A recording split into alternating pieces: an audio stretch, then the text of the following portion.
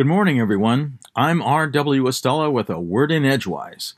Today is the 9th of January, the 9th day of 2023, with 356 days ahead of us on our way to 2024. And now we welcome the new year. Austrian poet Rainer Maria Rilke writes, "Full of things that have never been." Heavenward this evening, looking south just above the horizon, we'll find our waning gibbous moon glowing near the sickle of the constellation Leo the Lion. At the end of the sickle's handle is Regulus, Leo's brightest star, 77 light years from Earth. Today in 1839, the daguerreotype photo process was announced at the French Academy of Science. Today in 1861, during the nascent Battle of Fort Sumter, the Union ship Star of the West was fired upon while trying to deliver supplies to the fort in Charleston Harbor, South Carolina. Today in 1959, Rawhide with Clint Eastwood premiered on CBS TV. And today, as a handwriting exercise, sometime around 1744, George Washington, in a school writing assignment, began copying out the Francis Hawkins 1640 translation of a Jesuit manual of French etiquette, originally published in 1595. The first one is, "Every action done in company ought to be with some sign of respect to those that are present." Yet the fifth one is perhaps especially pertinent for us during our 21st century trials with the plague, otherwise known as COVID. "If you cough, sneeze, sigh, or yawn, do it not loud but privately, and speak not in your yawning, but put your handkerchief or hand before your face and turn aside." Meanwhile, drawing a bead on the national COVID picture, the New York Times observes this past week, the Northeast remains a troubling hotspot.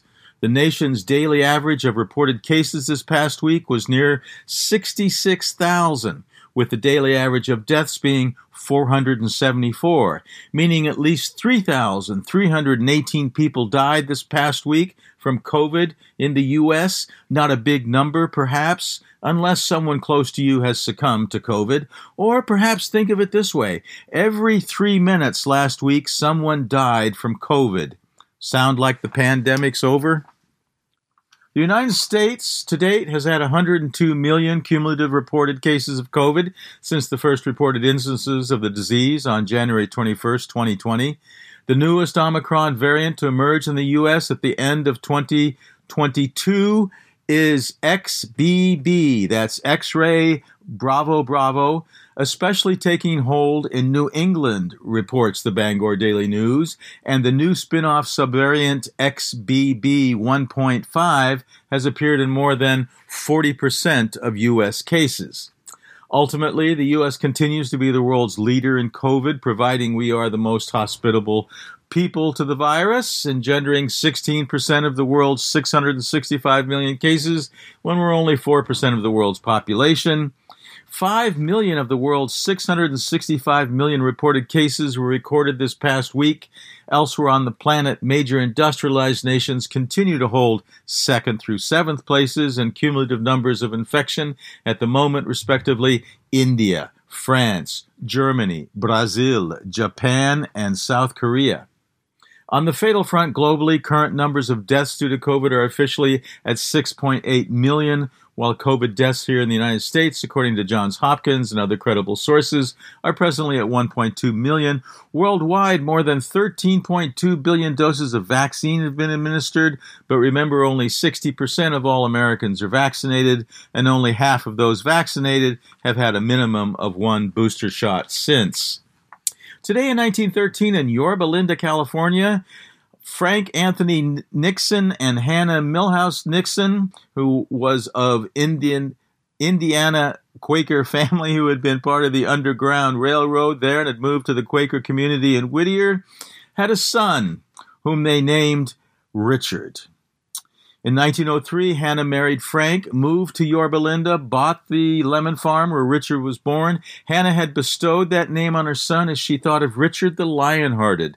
But young Richard Nixon had a difficult youth, nearly killed at age 3 when he fell from a carriage and split open his skull, and then nearly dying again at age 4 when he contracted pneumonia. Though some biographers speculate these near-death experiences strengthened Nixon's reserve. A relative later would remark, "He wasn't a little boy you wanted to pick up and hug. It struck me that he did not want to be hugged." In the 1920s and the subsequent Depression continued to be years of struggle for the family, with 2 of Nixon's brothers dying of tubercular diseases. Richard Nixon nonetheless remained studious, attending Whittier College, where he was elected student body president and was a member of the football team. Going on to Duke Law School, he again was elected the student body president and became active in student theater. After obtaining his law degree, he returned to Whittier, went into practice, and applied for a position with the FBI. But his application was misplaced and hence never answered. So he remained in California, eventually meeting a hopeful young actress, Thelma Catherine Patricia Ryan, who went by the name of Pat, while both were auditioning for roles at a local community theater. Nixon immediately asked her to marry him. "I thought he was nuts," she later said. She wouldn't date him, but he persisted, even offering to drive when other boys took her out. 2 years later, she relented, and they were married. As a Quaker, Nixon could have stayed out of World War II, during which at first he was working as an attorney in Washington, D.C. for the Office of Price Administration. But soon he secured a commission in the U.S. Navy, serving in the Pacific, where he helped build airstrips and became notorious for his poker skills, gradually amassing $10,000 that he used to bankroll a winning run for a seat in Congress, the beginning of political adventures that would lead him to the White House. In 1990, when Nixon was asked to summarize his contentious and controversial career, he dryly answered, "Won some, lost some, all interesting." Today is also the birthday in 1859 of American women's suffrage leader and founder of the League of Women Voters, Carrie Chapman Catt. In 1875, of American sculptress and founder of the Whitney Museum of American Art, Gertrude Vanderbilt Whitney. In 1908, of French author and feminist Simone de Beauvoir. In 1914, of unclothes horse Gypsy Rose Lee. In 1925, of American actor Lee Van Cleef. In 1928, of Jewish-American novelist Judith Krantz. In 1935, of American actor Bob Denver. In 1939, of English actress Susanna York. In 1941, of American folk singer and guitarist Joan Baez. In 1944, of English rock guitarist Jimmy Page. In 1951, of American country singer Crystal Gayle. And in 1967, of American singer-songwriter Dave Matthews. From Orono, Maine, I'm R.W. Estella with a word in Edgewise. Here's to the 4th week of winter and the 2nd week of the new year.